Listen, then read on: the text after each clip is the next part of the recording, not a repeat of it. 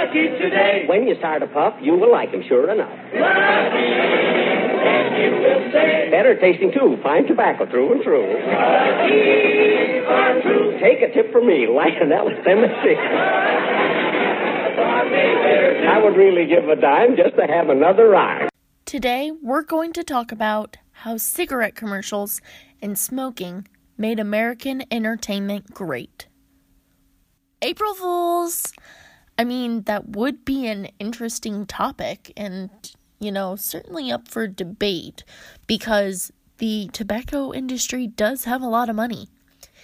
It may have had some truth to it, but not really great for American health.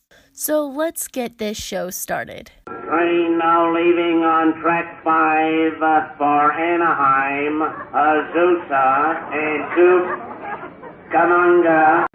Who is it? Jack Benny. What? J-E-L-L-O. The Jell-O program starring Jack Benny with Mary Livingston, Phil Harris, Kenny Baker, and yours truly, Don Wilson. Okay, so I am not Jack Benny, but my next guest takes the time to explain some of the jokes in the Jack Benny Show. Now, some comedians will say that explaining comedy isn't funny, but the barrier for many to enjoy classic comedians such as Jack Benny is it is now almost 100 years in the past, not quite. A lot has changed. But if you look at who comedians admire, most of the greatest comedians of all time will say that Steve Martin, Mel Brooks, and Carl Reiner are comic legends. And they are. And they all like Jack Benny. They believe in his comic timing. Now, Jack's radio show, if it was updated to a podcast, probably would have been the greatest comedy podcast out there. I just get so excited on this podcast about these things. I love hearing others geek out on the podcast. So, without further ado, let's get this show on the road.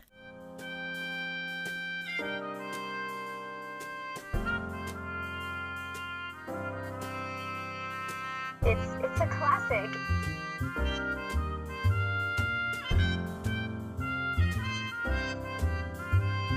So you're a connoisseur of television. You know great things.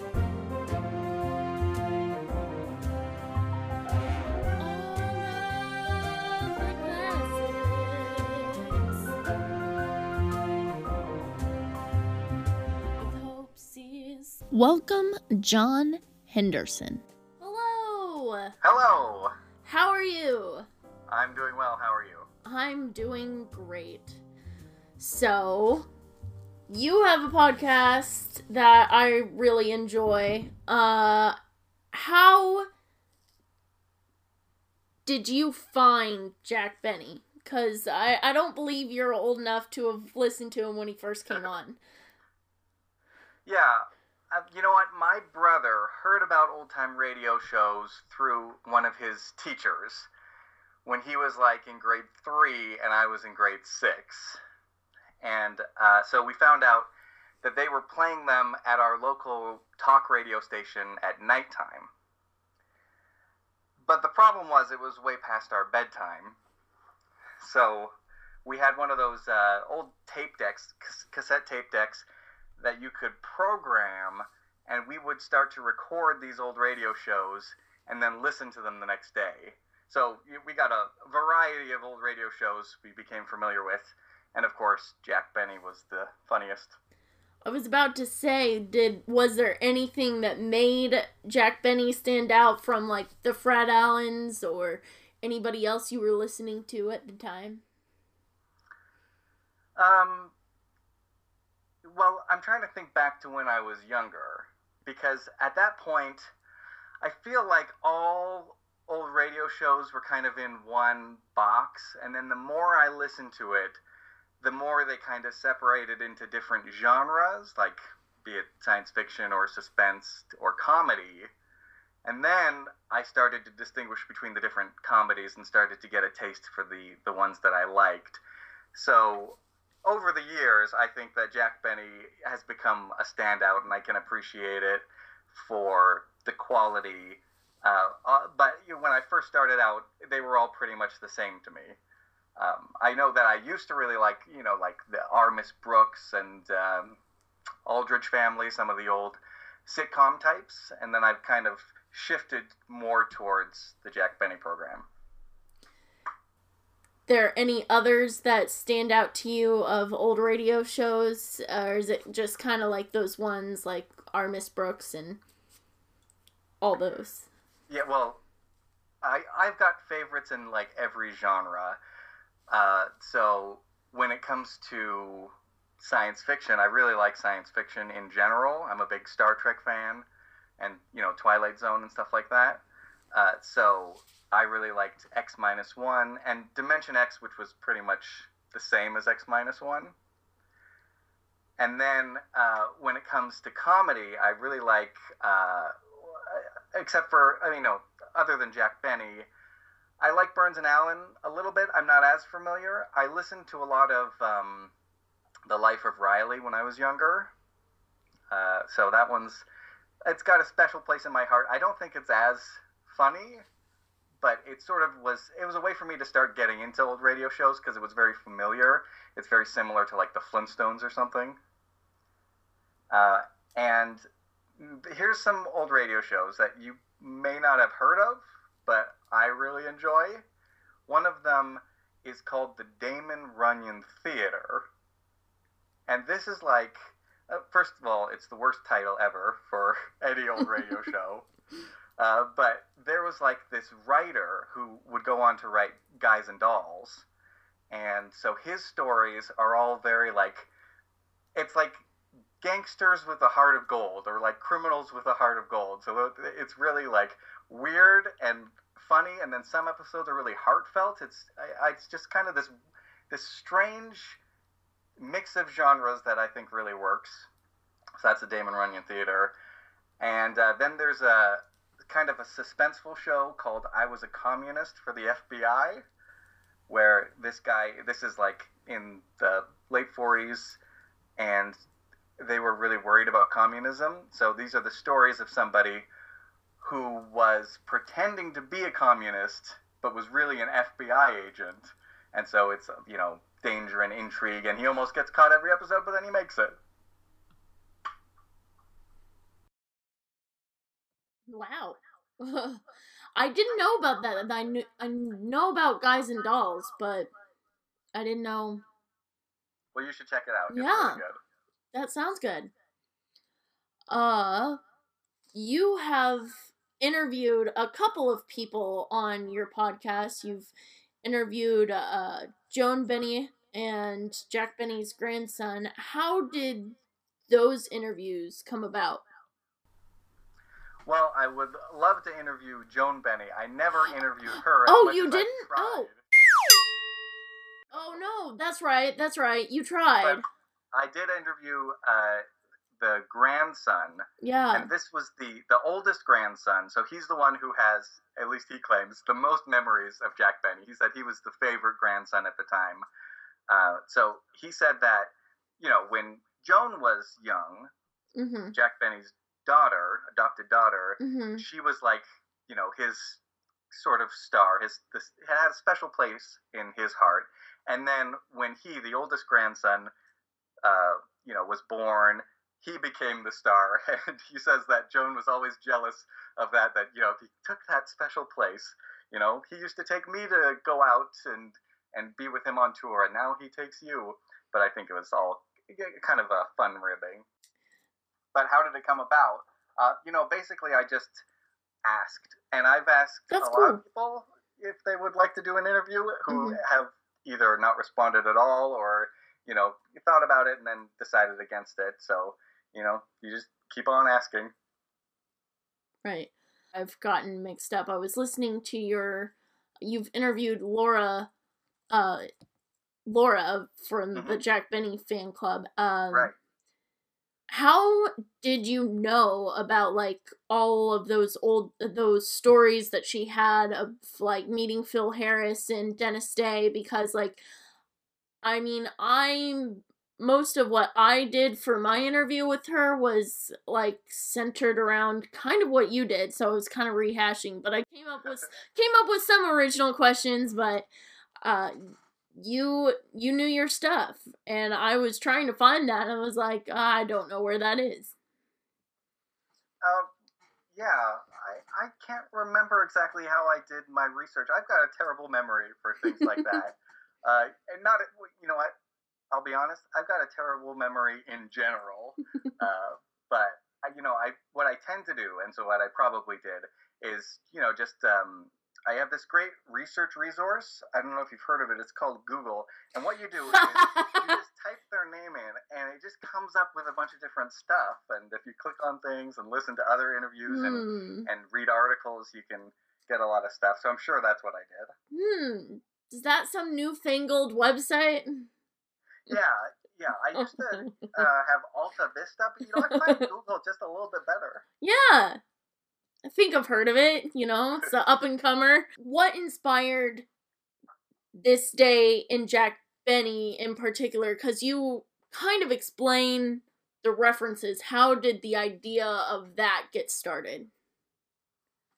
Well, I used to listen to old radio shows, and a reference would go by, and I wouldn't even think twice about it, like they'd be saying like, oh boy, Hope and Crosby sure would like that, and I'd laugh because the audience was laughing, and I'm like, I don't know who Hope and Crosby are. Call up Bob Hope. But when I started listening, trying to get my wife to listen to the Jack Benny show, when something like that would happen, she'd be like, oh yeah, who's Hope and Crosby? And I was like, I don't know. I'll look it up for you. And so, I didn't actually look up a lot of stuff for her, but that kind of gave me an idea. So when I kind of got an idea of doing a podcast, I thought, well, maybe I should look up those obscure references and see if I can find clips for them, which, there's sometimes when it's really easy, like if they're doing spoofs of a movie, then you just find that movie and find clips of that. Some of the references, though, are really obscure, and it's a lot harder to find out what it even means to be able to look it up. That is very true. I've experienced that myself when looking things up. What is like one of the most unique things that you have found when looking up references? All right. Eastern Columbia, Broadway at 9th. They used to say that in several episodes, and I had no idea what it was. And so I kept looking it up. Eastern Columbia, Broadway at 9th. Apparently, it was like a department store. So Broadway is one street, 9th is the other street. The department store is called Eastern Columbia, and there used to be a jingle that they would play on the radio. I don't think the jingle exists anywhere, but I guess everybody at that time would have known that jingle. So when they said Eastern Columbia, Broadway at 9th, oh, it would have been hilarious if you knew it. So people would just laugh at that reference, and modern day, it's like, what is going on? Or here's another one. Which twin has the Tony? And when I hear Tony, I think of like the Tony Awards, which is like a Broadway musical award. But apparently there was a hairstyling thing that you do at home that was called the Tony. And so they had twins. One of them would get their hair styled professionally. The other one did it at home, and they had their picture side by side in the magazine. They look exactly the same. So it's like, which one had the Tony? Why spend all the money on the expensive hairstyle when you can do it at home for much cheaper? Interesting. And then, of course, on the Jack Benny show, they're joking because Phil Harris is the twin that has the Tony. Oh, that is funny. I gotta say, one that I haven't looked up on the radio show, but I've looked up on the TV show, is I kept seeing this reference pop up, and a couple of TV shows at the time popped up in like the Dick Van Dyke Show, and it's like Judge Crater, and I had no idea who Judge Crater was. Uh-huh. He is a judge that went missing right before, like, a big mobster case and just never returned. His body's never been found. Right. And so people would joke about that, and I told my dad this, and he was like, that sounds really morbid. And I was like, I don't know, it's funny. It's also, like, 50 years ago. So, do you have any other podcasts besides This Day in Jack Benny? I do. I've got another podcast called The Theater of Thrills. The Theater of Thrills? Yes. What is that podcast? Okay, you know, have you ever heard the old radio show Suspense? I have heard of it. I have not listened to it. In the old radio show Suspense, each episode is a new story, so it's not connected to the previous one. It's not continuing characters, and they're all very suspenseful shows. And their slogan is, it's radio's outstanding theater of thrills. So I have a podcast called Theater of Thrills, which so it's a playoff of that. It's all the scary old radio shows. So there's a whole bunch of scary old radio shows. There's one called Inner Sanctum Mysteries, and there's like a creepy host who introduces the story, and he always does like a ridiculous pun about death, right? You know, it would be something like, oh, I'm dead tired today, just like a really cheesy pun. And then he would have a sidekick named Mary, and her job was sort of like the Don Wilson character on Jack Benny. Her job was to sell the product. And the product was Lipton's tea and Lipton's soup, which is like the least scary thing in the world. So he's all like trying to be creepy, and it's sort of a little bit jokey, but then she'll come in and say like, oh, Raymond, that's just awful. You know, you should try some Lipton soup instead. So I always liked listening to those because they're just so cheesy. And I remember the first time I ever listened to an old radio show, it was one of those suspense shows, and me and my sister and my brother are just laughing at how cheesy it is and how over the top it is. And then you get like 2/3 of the way through the episode, and you're just like sweating and gripping your seat because you don't know what's going to happen. It's so suspenseful. So yeah, so for my Theater of Thrills podcast, I play those old radio shows, but before that, I do a bit of an introduction, sort of making fun of that cheesy character who's introducing one of those scary old radio shows. Oh my gosh. Did they ever do the obvious poisoning of the Lipton tea? Because that would probably not be good, though, because that's poison over there. Drink this Lipton tea. It's not poisoned. Give away the ending. It's not poisoned. This isn't. That is. Actually, you know, I have another podcast as well, although it's not old radio show related. Okay. And it's a little bit more sporadic. I do it when I've got a little bit of extra time. And it's called Star Trek Kids, because I have 4 kids, and I love Star Trek. And so I've been making like these kids storybook versions of Star Trek episodes. So they're like maybe like 3 minutes. And I've been playing them for my kids on their iPods as like bedtime stories. But I couldn't get motivated to actually keep doing it every week. So I'm like, well, maybe if I start a podcast, I can do it more frequently. So I've been doing that where I'll talk about the episode with my wife and whether it's appropriate for kids, and then play the little storybook version of the Star Trek episode and interview the kids and see what they think about it. So that's another one. Just it's kind of a fun side project. Aw, cute. How are you passing on Jack Benny to your kids?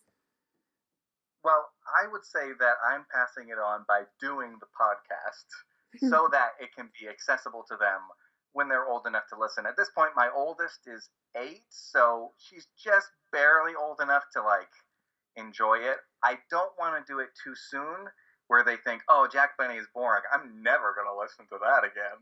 Like, yeah. When they're ready. Yeah. It's a fine line for, like, when this is, like, too soon or, like, too late, and it's like, that's not cool, Dad. That's old. Yeah. Yeah. Well, I have started to play some other old radio shows to get them used to like listening to old things. Mm-hmm. Like there's I think it might be Screen Actors Guild, but one of those shows that kind of recreates movies. They did The Wizard of Oz, so I played that for them, and they enjoyed that. Oh, that's nice. Well, I wonder, about introducing it to kids. How young were you when you first heard old radio shows? I was in, I think, I was in high school. I don't remember how old I was. Yeah, but I was kind of unusual. I was like, this is really funny, and everybody else was like, that sounds really old. I don't really want to listen to it. So I was alone, but it... Well, maybe high school might be the sweet spot. I think I was in high school, maybe junior high when I first heard it myself. Yeah. Junior high, maybe at the end of junior high, because, I feel like the junior high years is when you're too cool for, everything. Yeah. Like, kids are too cool for Disney, and, then they turn into 20-year-olds that, sing Disney all the time. It's like, right. You're too cool for school when you're in middle school. So you, have studied broadcasting. Did you do radio when you were in school? I did, yeah. I did a 2-year course at my local college, and the first year was radio, and the second year was television. Did you have fun with that? I did. This was sort of the cusp of a change in technology. So we were the last class that learned how to splice reel-to-reel tape. Oh, wow. Yeah, so you literally take the tape, the audio tape, you cut it with a straight razor, and then you cut the other end where you want the edit to be, bring those two ends together, and put a piece of tape on it. Wow. Editing serious business. Wow. I really want to learn that, but at the same time, you would have to have multiple copies of the... I feel like you would have to have multiple copies of what you wanted. Not as forgiving as editing on a computer. Right. Exactly. Well, here's another trick I learned in broadcasting school. This is for if you're doing a live DJ broadcast, but of course you've got a record player, because what DJ doesn't have a record player? Uh-huh. What you do is you while off the air, while the other song is playing, you find the very beginning of the song that you want, and then you turn it backwards a quarter turn, so that when you press play, the turntable doesn't go brrr. It'll give you that extra space so that it starts at full speed. Nice. These are the great things that we learned in broadcasting school. Very useful for a modern broadcaster. Yeah. My school, I also was not in broadcasting, but I did the multimedia journalism program.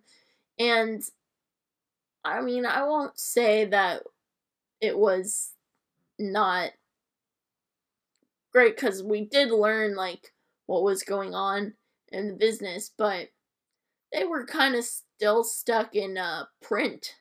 So that was interesting. They were trying to switch things over for us, and I feel like I was in the class that kind of got the shift of that, because we didn't learn what the freshman class learned, and but we were still a little bit ahead of, the graduating class, so.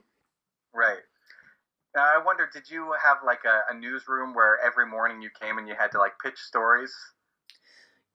The school newspaper was optional. It was weird, because it didn't work like a newsroom situation, because it was sort of your normal college. You still had to get your core classes, and so they would expect you to basically function as a journalist without having the day to do your story. So you would have to go to class, and then like the next day you were kind of expected to just have your story, and that doesn't always work when you don't have time to do that. Yeah, it's interesting. I was never really serious about being a news person, but there were certain required courses, sort of like introduction to news and things like that. So I kind of skated through those. There were some people who were like really serious about it. So, for example, we were told to, we were given cameras that we could use, and we were told to make a news broadcast. And here's the newspaper. You can write whatever stories you want. And so I did my broadcast, and I was very professional sounding, and I think I did my delivery pretty well. But all of my news articles were jokes. Like, they all had a punchline. I didn't take the actual content very seriously. Oh, but I had a lot of fun. Right. See, that's what I wanted to kind of do, because I was in multimedia, and I feel like I didn't really get a lot of TV practice, which is kind of what I was hoping for, more chances to direct and stuff, but they didn't really have a clear-cut path for that. So the one opportunity that I did get to do it, I got paired with this older guy who we were all assigned to just like do like read a couple newscasts, sort of like an anchor, and he was the only one. He was like, I'll select the stories, I'll write them, and I was kind of miffed because that's like the one thing I wanted to do. So he selects them, and he's the only one that chose, like, they were kind of funny, but they were actual news stories. Yeah. And like everybody else wrote like a Colbert kind of version of like the Colbert Report type. So it's like, I was like, oh, and I just looked awkward and awful, and that's when I decided I am not going to be on camera unless I am joking. Yeah. It's like, I'll be behind the scenes. Thank you. So how did you get interested in broadcasting?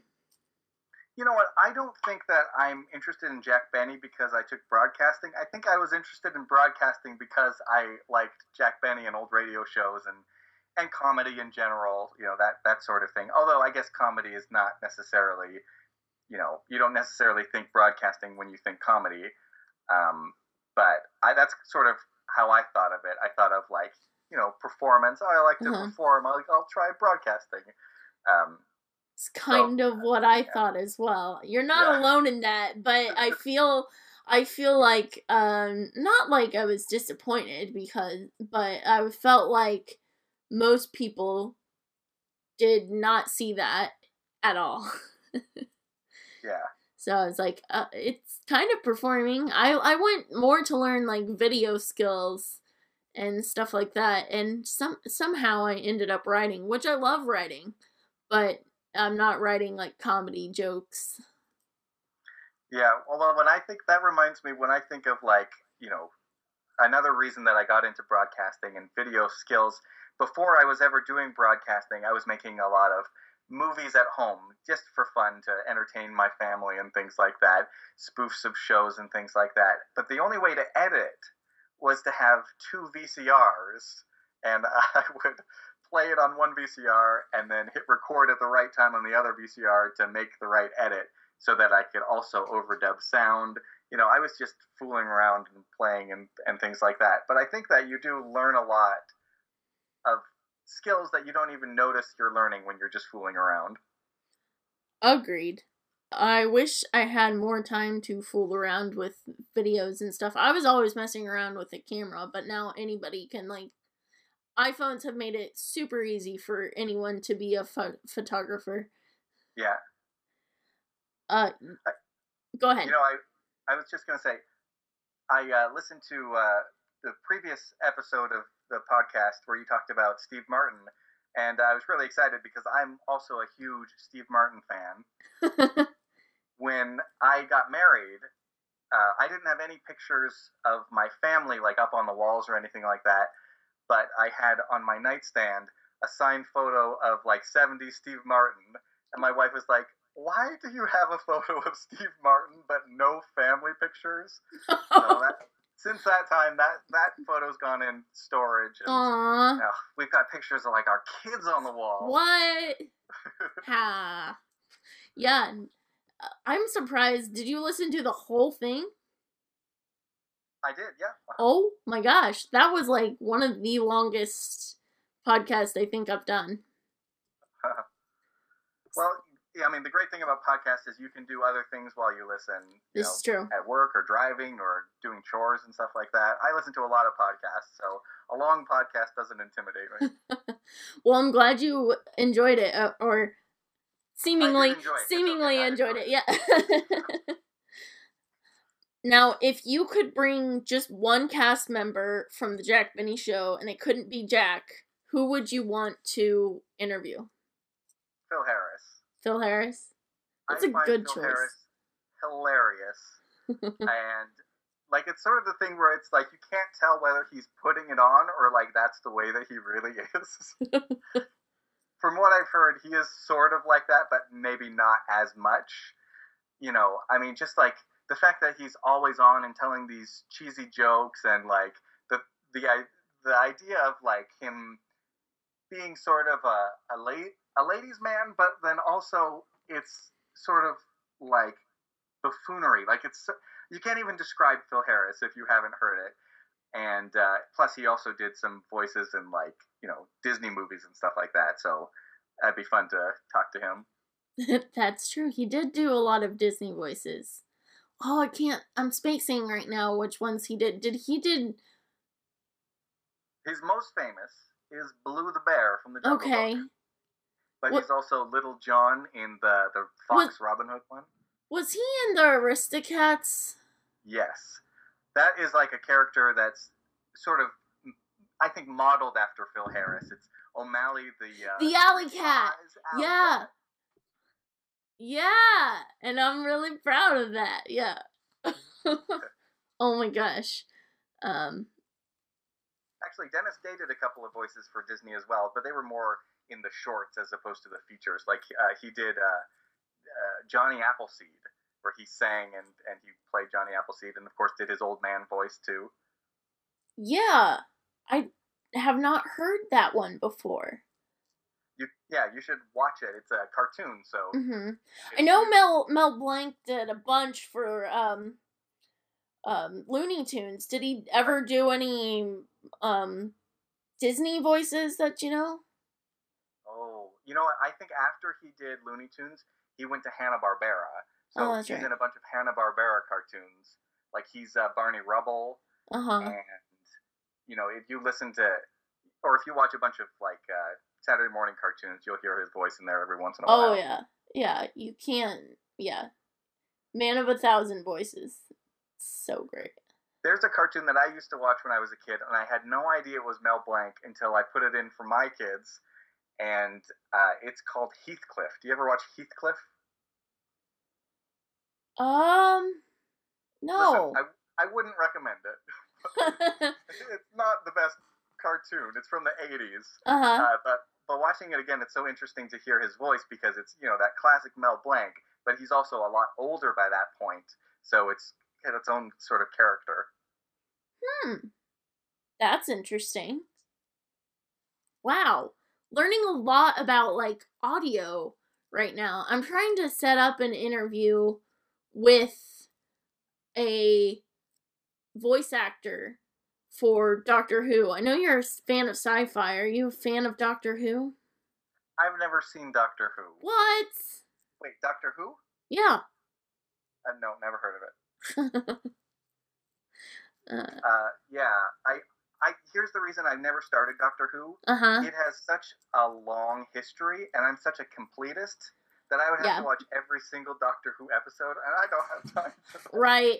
I think that is what appealed to me, is, it's a, like, once you finish, like, Star Wars, or whatever, you've kind of finished Star Wars, and once you've finished, I have, like, obsessions, you know, like, I have to listen to them all, watch all the episodes, but then once that's done, it's kind of like, okay, thus dies my adoration, but, but when you have audio drama and you have the TV show and the books and it's 50 years of that, it's crazy. So I was like, this is a fandom that will never die. Well, for the audience out there, I'm sure they're all dying to know, who is your favorite Doctor? Oh,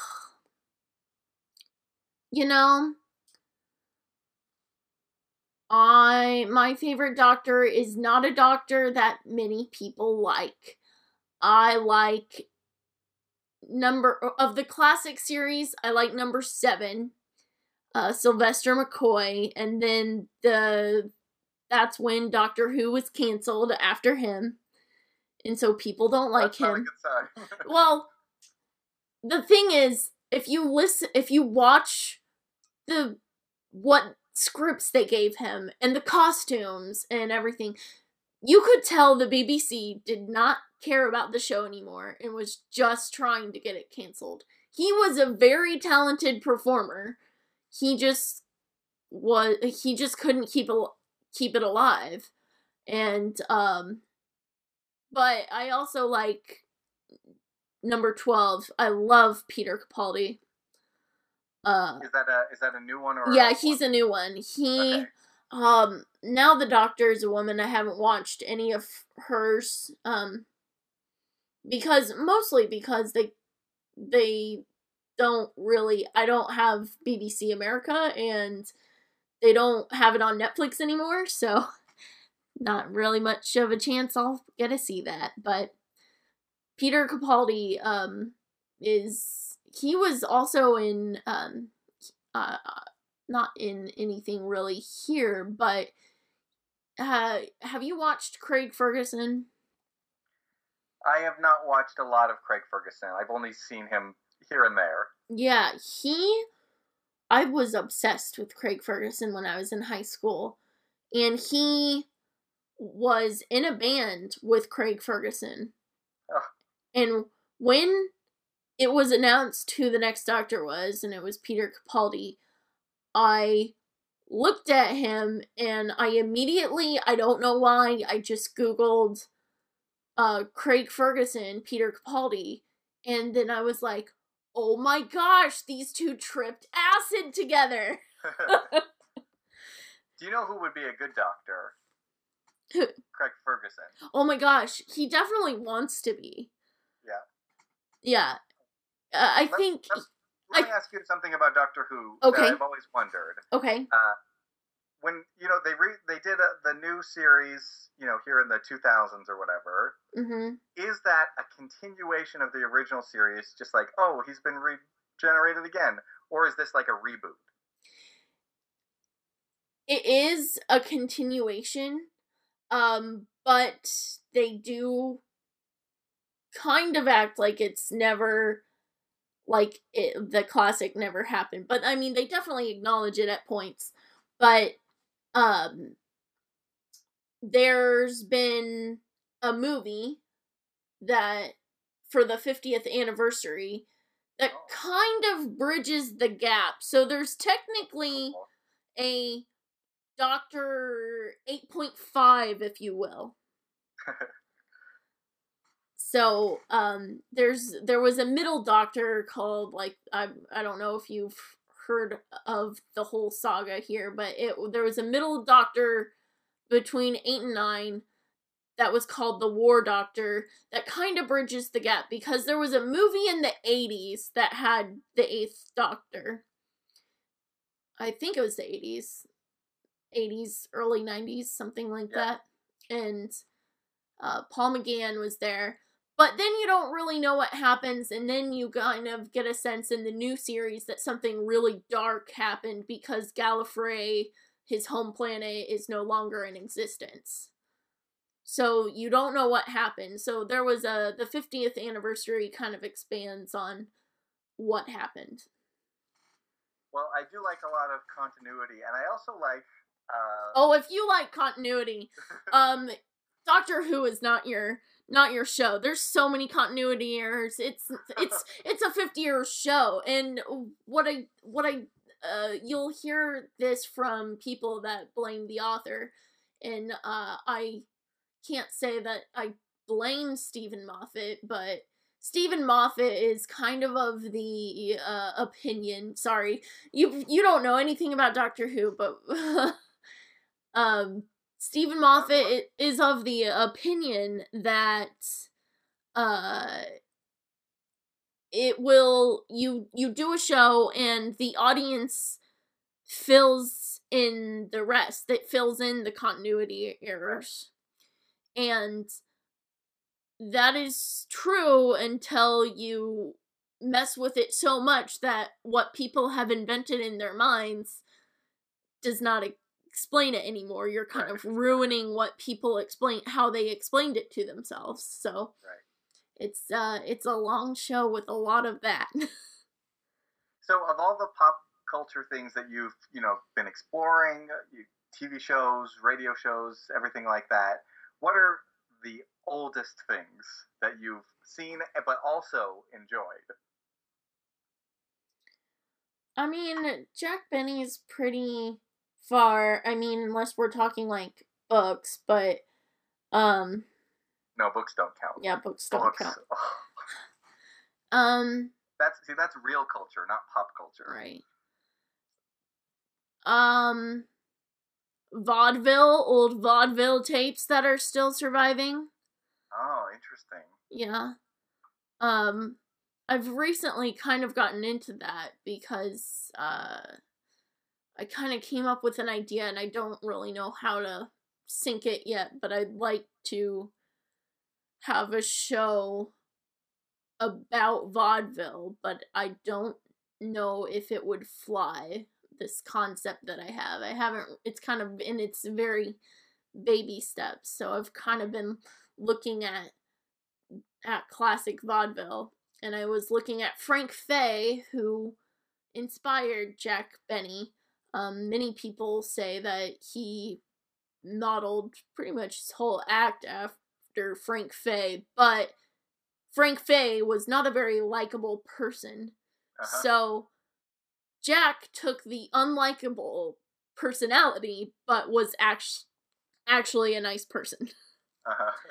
So. Well, that's the thing. I think a lot of the comedy in Jack Benny is the fact that deep down inside, he is the kind of person who nobody would like. He's cheap, he's selfish, vain, everything like that. But then he also wants to keep up appearances. So he's always fighting between what he really wants deep inside and what other people would think of him. And I think people can relate to that struggle of like, boy, I don't know what people would think of me, but I'm really selfish or cheap or whatever. I think that's part of the reason that Jack Benny is so funny. That and his reactions to like the ridiculous things that other people do. Right. It's kind of the internal struggle of everyone, and it's also his own flaws competing with each other, like, your sort of like your money or your life, like, or no, not that one. There was one with Groucho Marx, and how old is Jack Benny really? And it's against his arrogance and his and money.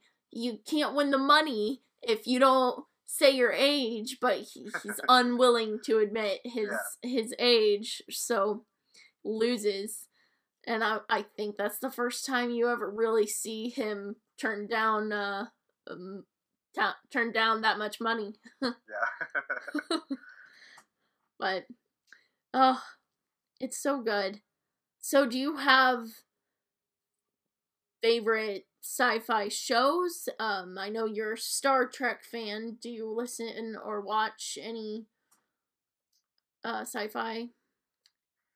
Well, I don't know if you've ever seen the original Twilight Zone. Have you ever seen that? Some, not very many. Okay.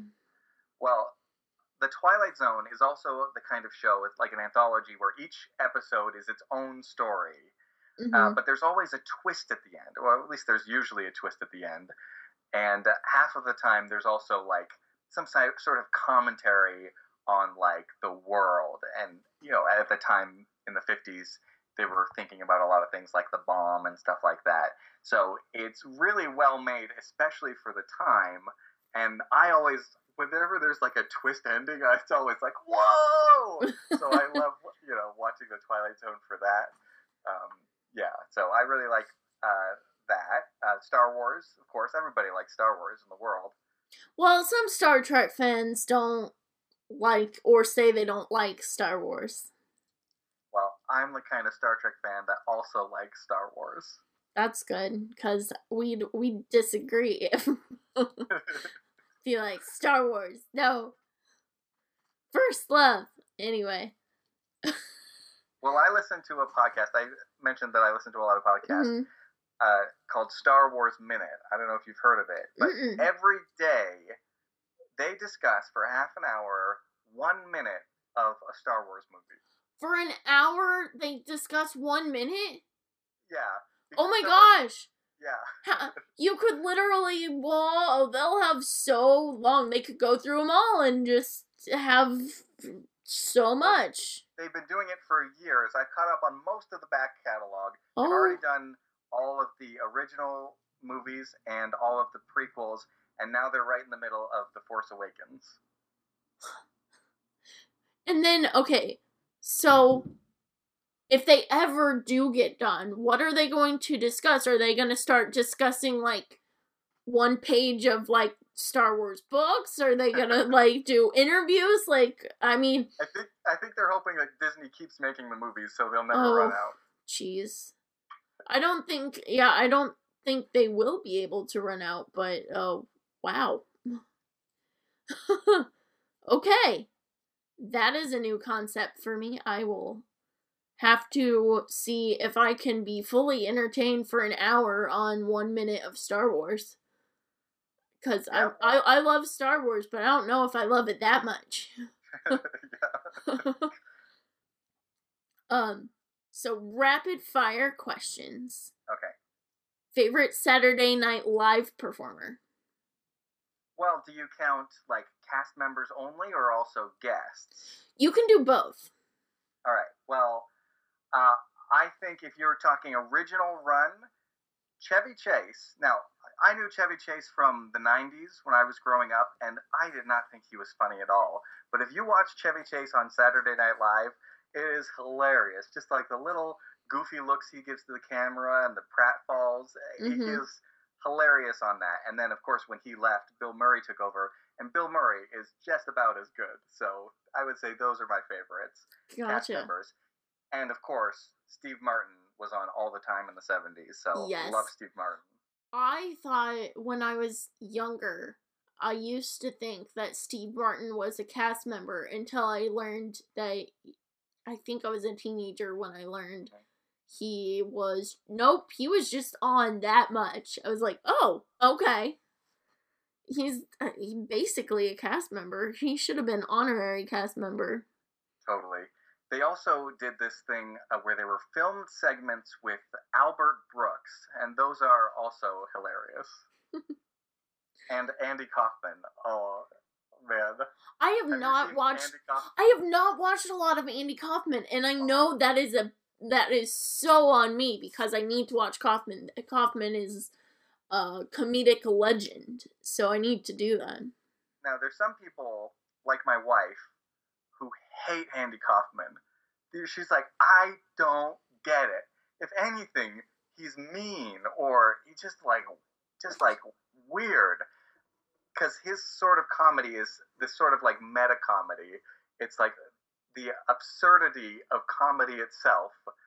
You can't describe it. You gotta check it out, especially his Saturday Night Live stuff, because that's kind of like just little snippets, so it's easy to understand and digest. And Good advice. He gets a little more off the rails the deeper you go into Andy Kaufman. Oh, I've heard. I've listened to the Carson podcast. Have you ever heard of that?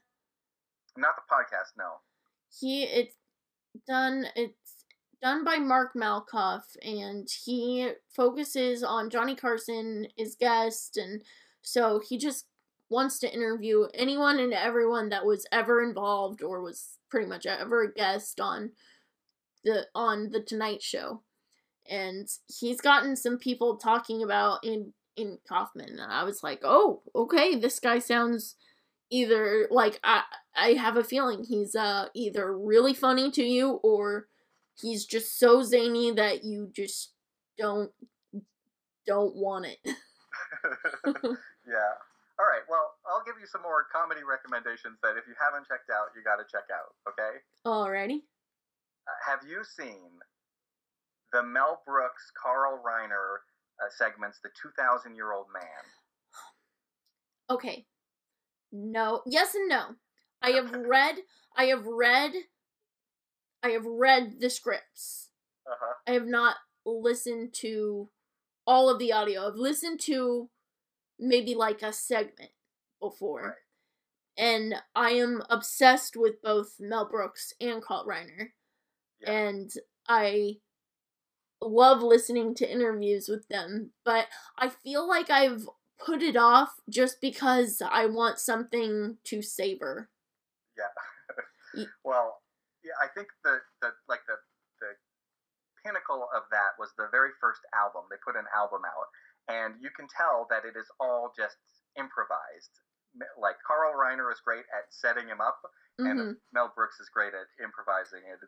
It's hilarious. I mean, I know all the backstory with it, too, because I know that they started just kind of, like, performing it and doing it at parties, and I believe multiple celebrities told him, like, even Cary Grant basically said, you need to put this out, and then there were other people that's, like, right. comedians that said, if you don't do this, I will steal it. So, okay. That's when they decided to put it out. So, if you're a Steve Martin fan, you've probably seen the movie Sergeant Bilko. No. Oh, what? I know. I'm just disappointing today. Have you? Well, because I was gonna say that's a great movie in itself, but actually, the TV show that movie is based off of is also Phil hilarious. Silvers. Yeah, the Phil Silvers show. Have you seen that one? I have a little bit, but I haven't really seen it a lot because I haven't seen a lot available. Right. Well, I was well, in the old days, they used to have DVDs on sale. And so when that came out, I saw it. I'm like, oh, Sergeant Bilko, just like the Steve Martin thing. So I picked it up, and it takes a couple of episodes to sort of get it, but once you do, it's hilarious. That reminds me. So you asked me earlier when did I start listening to Jack Benny? I listened after I watched the TV show, but it wasn't like on TV or anything. I love Conan. I love late night TV. I've said I was obsessed with Craig Ferguson, and so I know that they all love Johnny. So, of course, Johnny loved Jack Benny. So I was just looking for clips of Johnny, and I bought a DVD set that had Johnny and Friends, and it had George Burns, and it had Jack Benny.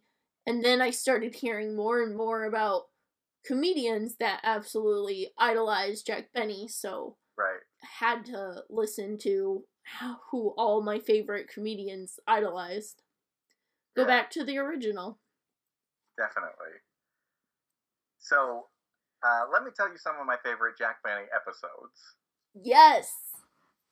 So, look these up, listen to them, because they are hilarious, alright? My very favorite one is usually titled, these titles are all made up, so they don't have an official title, but it's usually titled Costume Party. And Jack Benny is being pranked by Dennis Day, because Dennis Day does an impression of a celebrity. His name is Ronald Coleman. Oh. So he's doing this Ronald Coleman impression, and he says, Jack, come on over. I'm having a party. It's a costume party.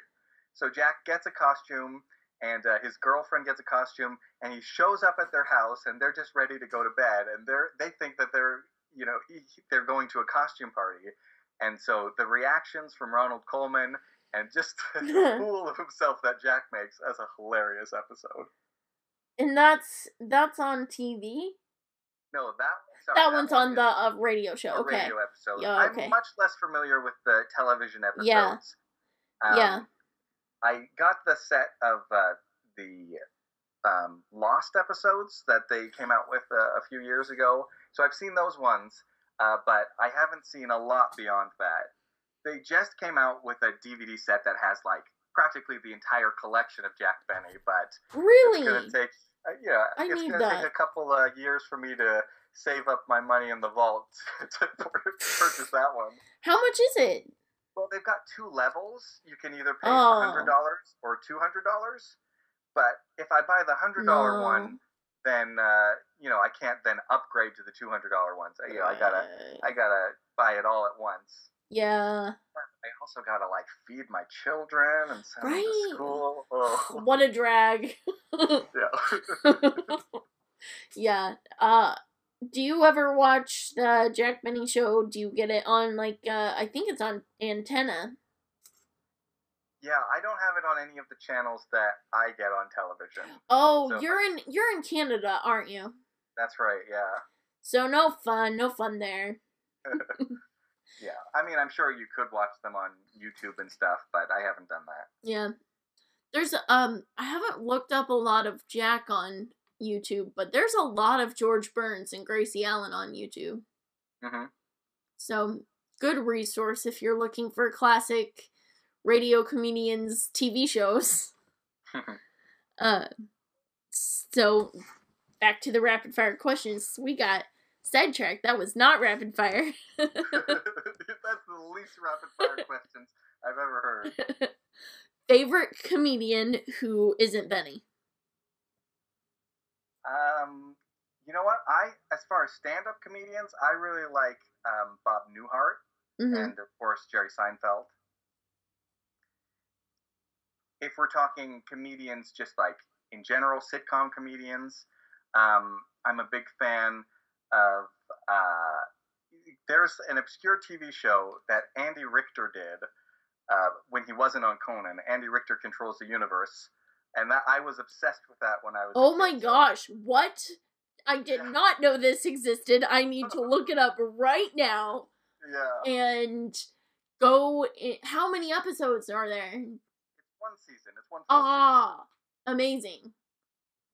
This needs to happen. I found what I'm gonna try to binge, if I can find it on YouTube or something.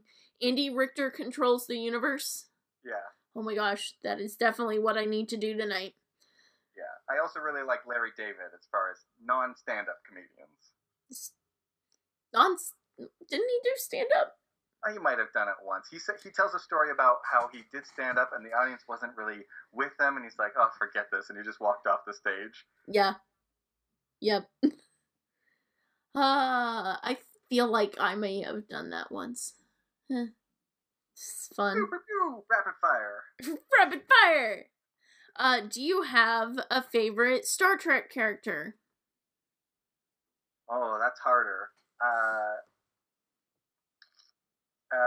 Because I love them all so much. You know what? I really like the Star Trek The Next Generation character, William Riker, because he's quite a character. He's such a cheeseball, and so it's so interesting to see the way that he reacts to all these crazy space situations. Once I watch more Star Trek, I need to hit you up again, and we shall do another geeking out of Star Trek. I'm sure that would. Yeah, definitely. Yes. Do you have a favorite Hitchcock movie? I do. I'll give you my very favorite first, but my runner-up is very close. My very favorite is Dial M for Murder. Originally, it was made in 3D, but I've got it on DVD. It's just in the regular 2D. but it's great. It's very suspenseful, and it's an interesting plot. And my second favorite is Rope. And this is where he basically took a stage play, like a suspenseful stage play, and filmed it in one solid shot, except for the fact that the camera needed to be reloaded. So a lot of times they'll like zoom in on somebody's back, reload the camera, and then, you know, come out from their back to hide that it's not one shot. Nice. That's one way to get around it. Yeah. It's good. Oh. I don't know what my favorite would be. Probably Rear Window. Mm-hmm. Mm-hmm. It's probably my favorite. I also really like Psycho.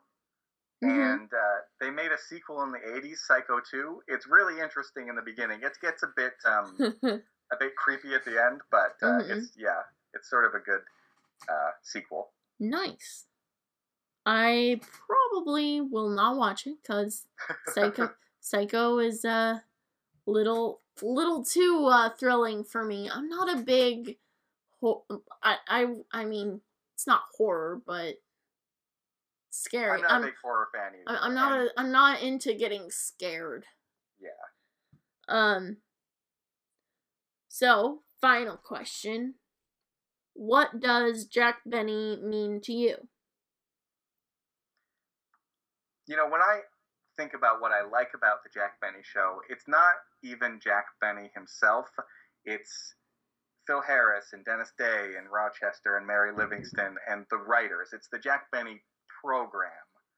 And when I listen to the Jack Benny program, they're having so much fun that I have fun along with them. Some of the jokes aren't even that funny, but just like the joy that goes with them makes me laugh and have a good time.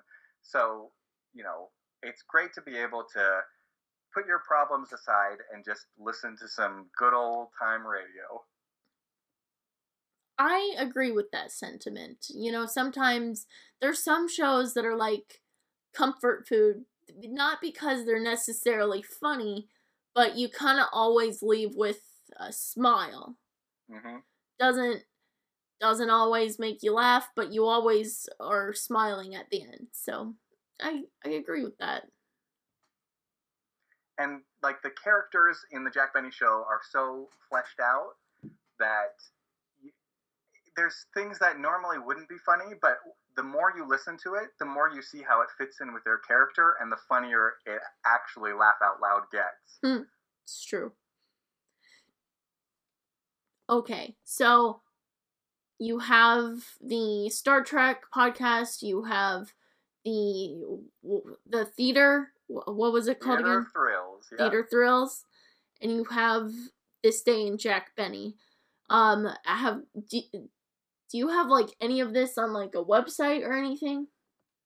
I do have a website for the Jack Benny one, which is the main one that I would want people to go to. I've got websites for the other ones, but the Jack Benny one is the one that I've spent the most time sort of categorizing so that it's easy to find the episodes and things like that. Otherwise, like, you might as well just go into your podcast feed to look at the old episodes. Yeah. So that is thisdaybenny.com.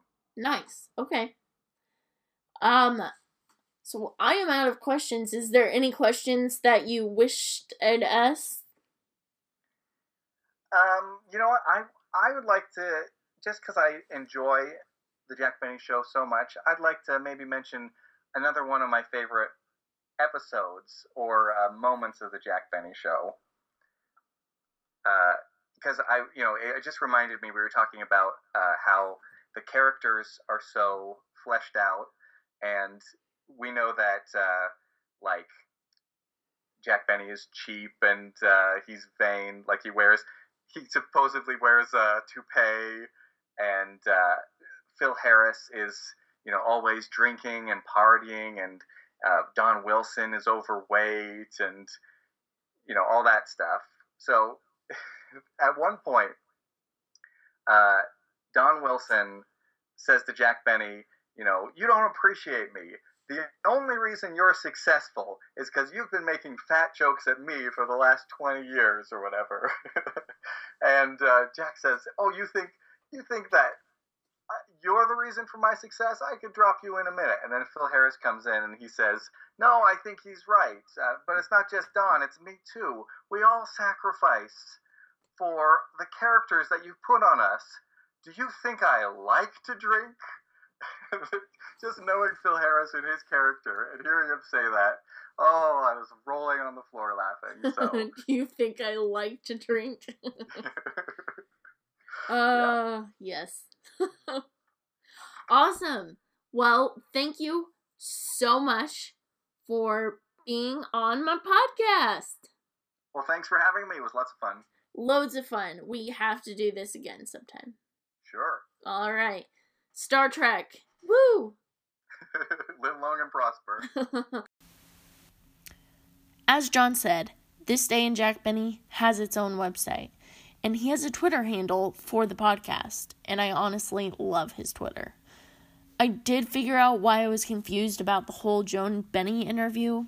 I had been immersing myself in Jack Benny in preparation for this interview, and I started an interview by Mark Malkoff that I wanted to listen to. Once again, Mark Malkoff making my podcast. Honestly, because the guy has had so many people he's interviewed that are classics that he's amazing. And honestly, he was the first podcast I ever listened to, which is why he was my first guest. And I'm so glad he was. I support him on Patreon. And John has a Patreon as well. So you can support the podcast there. Patreon is a great place to support artists and people that make some of your favorite content. This isn't a plug for Patreon because I honestly don't have a Patreon. Been thinking about getting one. Don't know if anybody would be interested in that at all. I am on Anchor though, and Anchor does have a listener support to it. I'm not sure how it is used because I haven't really encountered people that have really put that to use. But I do have that link available on my Anchor. Hello, please leave a review, a rating, a message, just whatever you can on whatever app you're using to listen to this. It really helps. I know from personal experience. And I really thank you for listening. I may not have a large audience because, well, loving the classics is kind of a niche thing. But I don't want these classics to die out. And that is why I need your help. Please like and share. We're a little late, so good night, folks. This has been a Hope Sears presentation, darling.